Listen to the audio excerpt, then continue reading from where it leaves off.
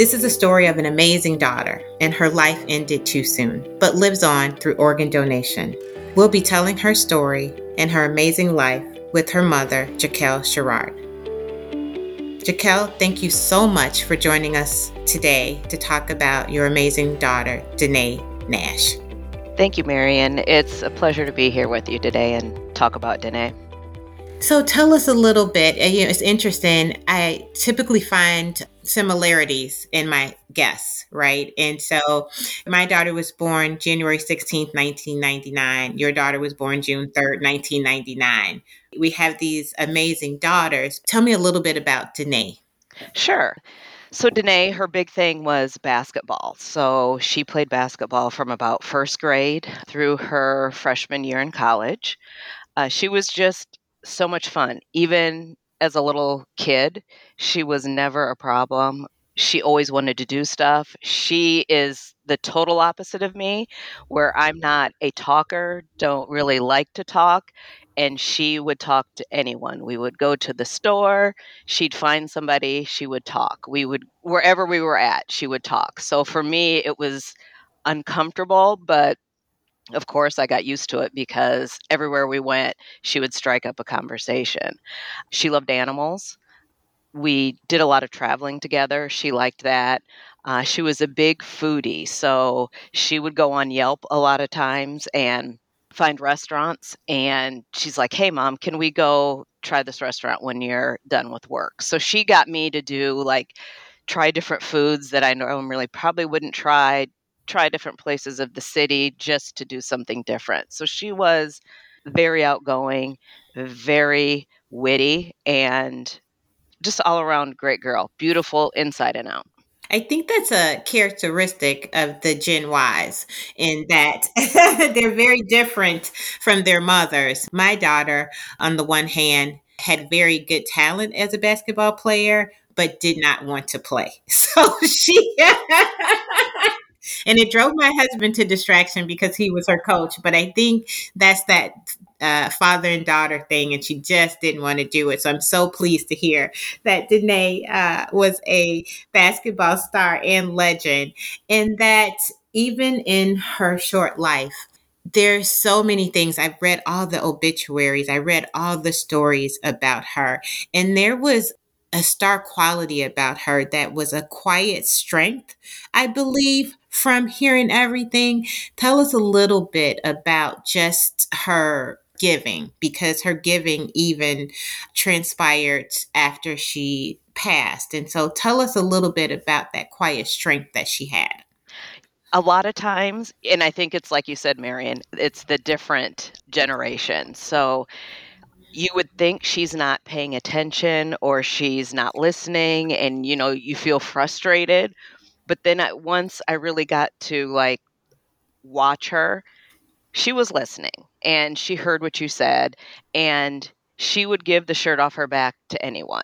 Any of her friends, they would call her, let's say they broke up with a boyfriend, whatever, they were struggling at home. She had this way of like giving advice that was, I'm like, you're so young to be able to be neutral and give advice and not just jump on somebody's side just because they felt wronged. She was able to look at the whole picture. And I think that's what gravitated people towards her, is that she was honest. It may hurt your feelings a little bit, but she was honest and would tell you, hey, I don't think that was right what you did, or hey, you had every right to do that because of XYZ. And I think a lot of people as adults probably saw her as like not wanting something or not wanting to be somewhere or not doing what they think she should, but she was doing it just in her own way. I totally understand that because I think a lot of people take these types of children for granted and thinking, to your point, they're not listening, but these children march to their own beat of their own drum. And so I think that is something that was very unique about DeNae. I know this is going to be a difficult question, but losing a husband is very different than losing a child. And so I just want to know, how are you doing and how did you get through this? And not that you ever get through it, but how are you managing this? It is, of course, devastating because you never think you're going to outlive your child ever. It's just evolution. You're going to go first, and then your kids are there, your grandkids, whatever. So I don't think it's something I'll ever get over. It's just some days, one day at a time, 1 hour at a time, just to get through. So when this happened, I did not go back to work for probably a year and a half because it just rocks your world so much. And it's like, how are you going to go on? So I'll tell you, it's a lot of therapy. I do a lot of working out at Orange Theory just to get your brain moving, even for an hour. It's a safe place to go to vent your frustrations or whatever bad day that you've had. I have a small group of really good friends that have supported me. They don't ask questions. It's more of if I bring up DeNae, they're more than willing to talk about it, but they're not pushing. They don't ask me a million questions. It's kind of at my pace. And, you need that. You need your friends that you can go to and just talk about something silly just to keep your mind off of your reality for the rest of your life. And her being my only child, I feel like it's really a struggle because you don't have someone else to lean on as far as another child to kind of take some of that pain away. And maybe that's not the right way to say it, but I kind of look at it that way is you don't you're just kind of alone and you don't have that best friend that you had. No, I get it because I was with my husband. We were riding our bikes when he had his heart attack, and I totally understand. And then I had to make the phone call to my daughter and to get her back from New York.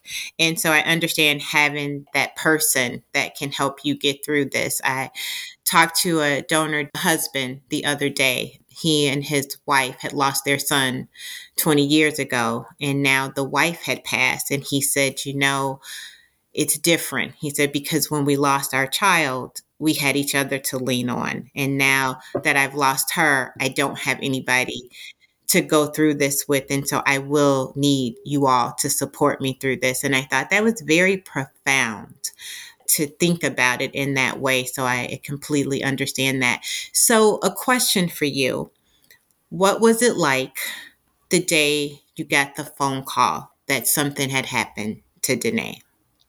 Oh, that's so we were living in Georgia. Her accident happened up here, and so I get the phone call and I honestly, it's all a blur, but it was, she's in the ICU. So I'm like, okay.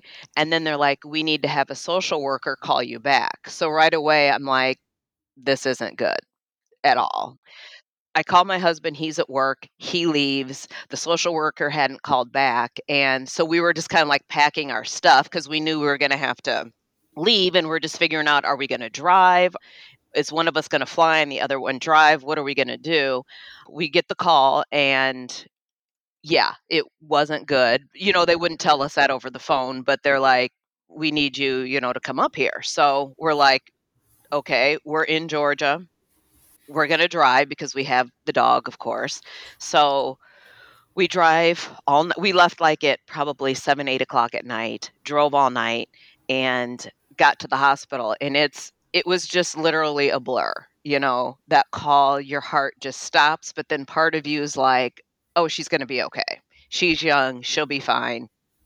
It's going to be fine. But but you kind of know in the back of your head, if a social worker's calling and then they FaceTimed us, I'm like, this isn't good. So, yeah, it was one of those things where you don't wanna believe it, but you have to prepare yourself for the worst just in case. Okay. And had you and DeNae had a conversation about being an organ donor? No, so this is kind of the funny story. So, 3 months prior to her accident, it was August, and she had to renew her license. So, she went from, the little girl's license to the adult license, so she was excited about that. So she went in. This was still during COVID, so I waited in the car. she got back in, we get home, and she's like, "Hey, mom, guess what?" And I was like, "What?" And she's like, "I signed up to be an organ donor." I said, "Really?" I said, "Do you understand what that means?" And she's like, "Oh, yeah." So I was like, "Okay." And that's part of her personality is giving back, and helping someone if she can. So I do want to give a huge thanks to the Secretary of State for Illinois because they asked the question. And I don't know that she would have signed up to be an organ donor if they hadn't asked. Not that she was selfish in that way, but you don't know. So having them ask and planting that seed with these young kids and even adults, I think is really important. Going back to that, she was like, "Yep, I know the responsibility of it, and I wanna be able to help somebody if I can." So, that's how that happened. Awesome. And that's what we like to hear is that one, that folks are asking, and two, that people are having conversations about it. So at least you knew, right? And so I'm hoping that as you transition through this process, what was that like with the organ procurement organization? So, it was probably the 2nd or 3rd day that we were in the ICU. I think it was the 2nd day, and suddenly it popped in my head, I'm like, "Oh, she's an organ donor," so I went out and talked to the ICU nurse, and I was like, "I'm pretty sure Danae's an organ donor. What do I need to do to make sure that her wish is fulfilled and she is able to donate her organs?" And the ICU nurse is like, "Actually, Gift of Hope is on call. If you want me to call them, they can come in and give you an overview of what they do and the process and things like that." So I was like, "Yes, please do, because she's not coming out of this, so I need to make sure that I fulfill her wishes." So I would think about 45 minutes later, Lakita came from Gift of Hope, and she pulled us, into her office and kind of went through everything. And I'll be honest, I knew nothing about tissue donation at all. You just think of organs and that's it. And so she educated me on the tissue and eye donation.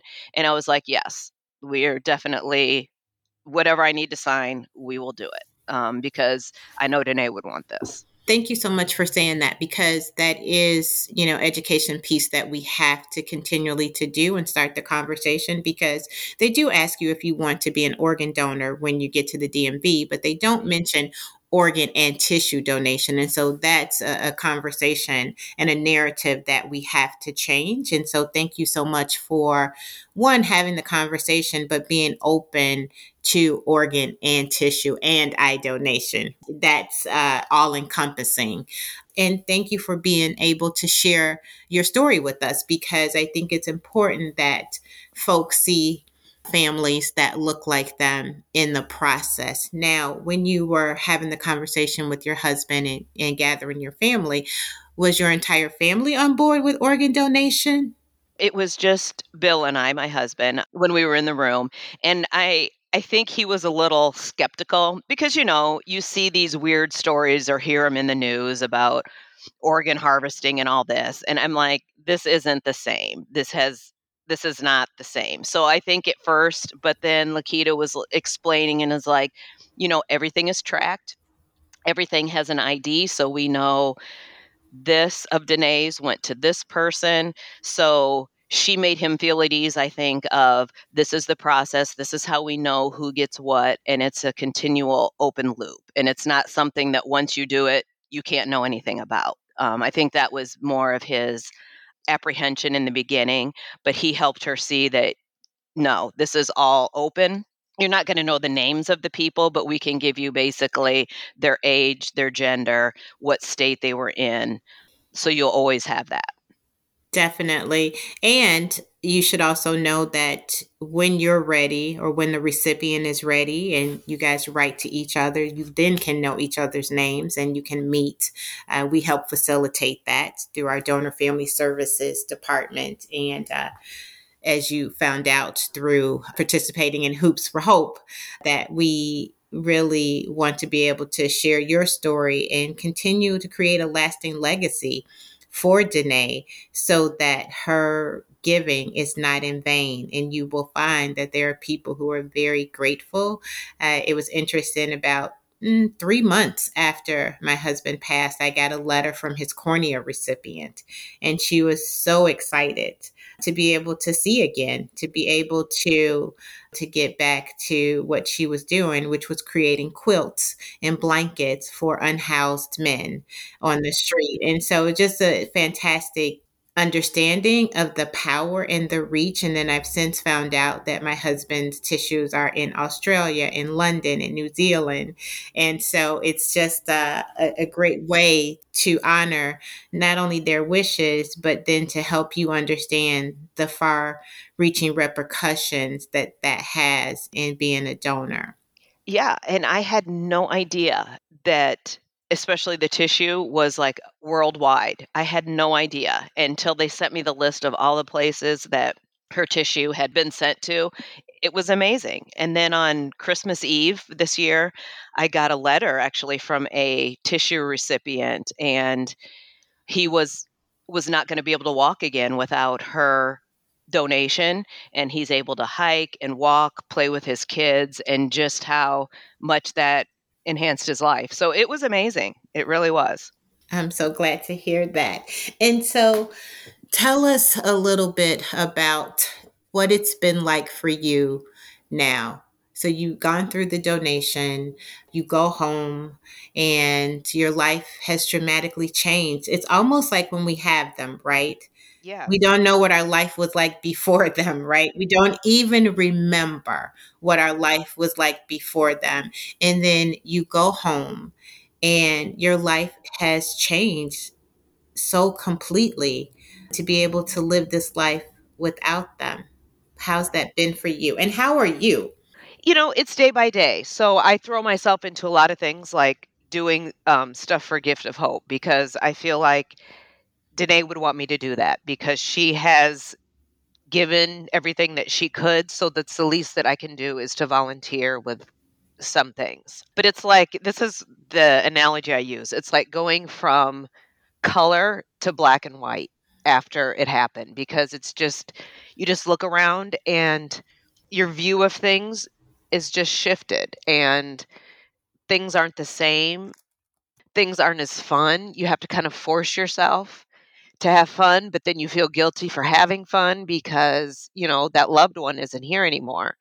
My husband has been a rock because he puts up with a lot. Because some days I'm really happy, let's go to do this. The next day, I could probably not get out of bed.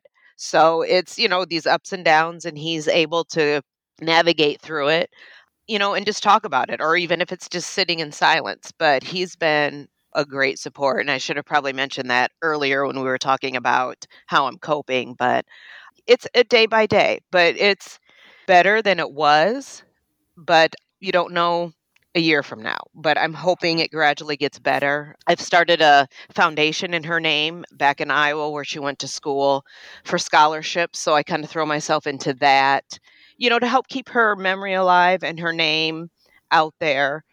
So it's called the DeNae Nash Purple Hearts Foundation, and it's for two $1,000 scholarships for any student going to a community college or a trade school.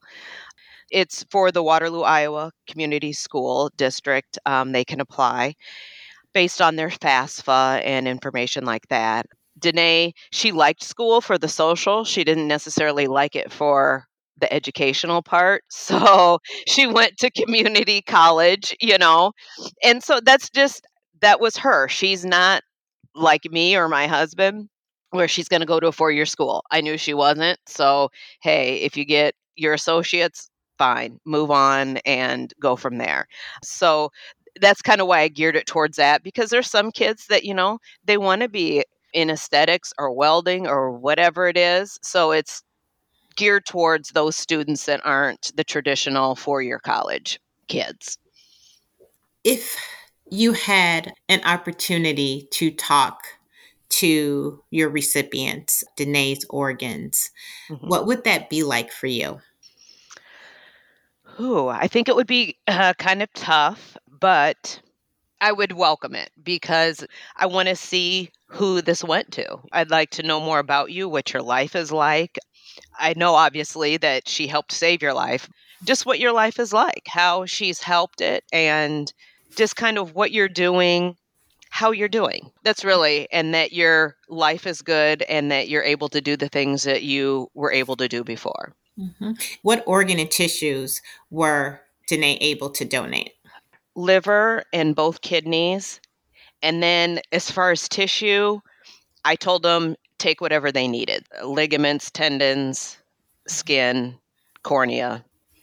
As you think about DeNae's legacy and you think about what you want the world to know about her, what are some things that we should know about her as a young woman, but then now we should know about her as an organ and tissue donor? Sure. So, as a young woman, she was very witty. She was one of those, and I don't know if your daughter is too, but Twitter and TikTok. It was always, "Hey mom, I read this on Twitter." And I would always laugh because I'm like, there's more than just Twitter, but that's that Gen Y. They are into the social media. And she was very witty. I loved her sense of humor. She was always so humble. She never liked a lot of attention, but she was humble when she received the attention, if that makes sense, and just very graceful.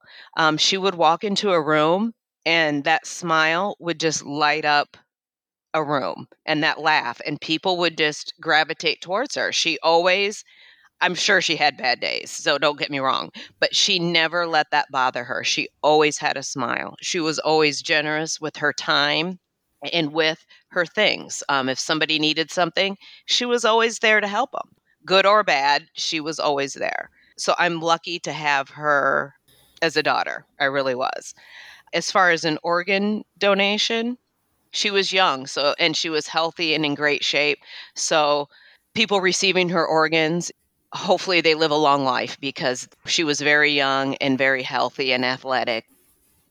That's very important to know because, often people think of donors and recipients as people who are really sick and, something tragically happened to them.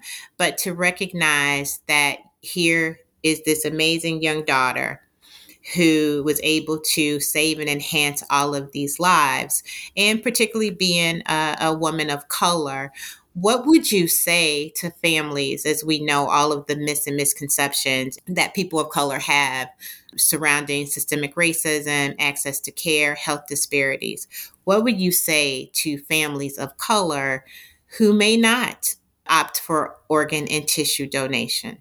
I think you need to have like a serious conversation with your family, before you're forced into like making a decision.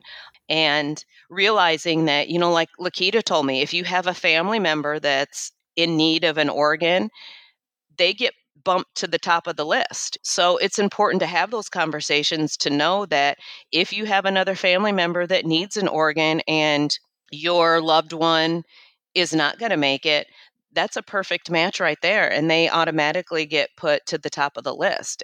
It's a conversation that needs to be had. I think we need to have more of it because people of color, yeah, we are can be very skeptical of things and thinking that the right thing isn't going to be done. But I truly, Gift of Hope was amazing. I mean, through the whole process, you keep us engaged and you help us heal. I mean, because if it wasn't for Gift of Hope and being able to volunteer with things or just attending activities, it would be that much tougher, I think.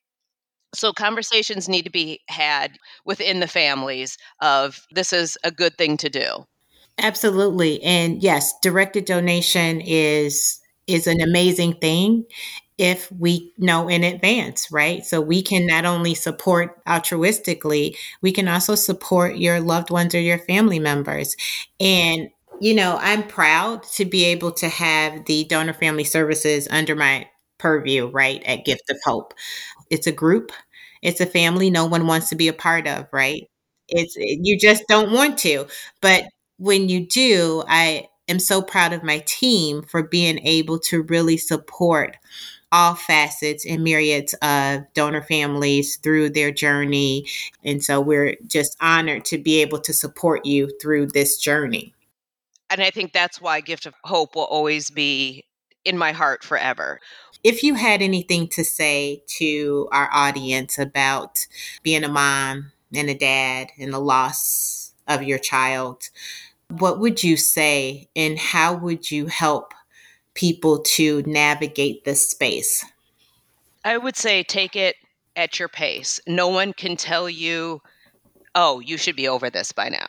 You'll never get over it. Whether it's, like you with a spouse or a child or a grandparent, take it at your pace. Only you know how to get to that next day.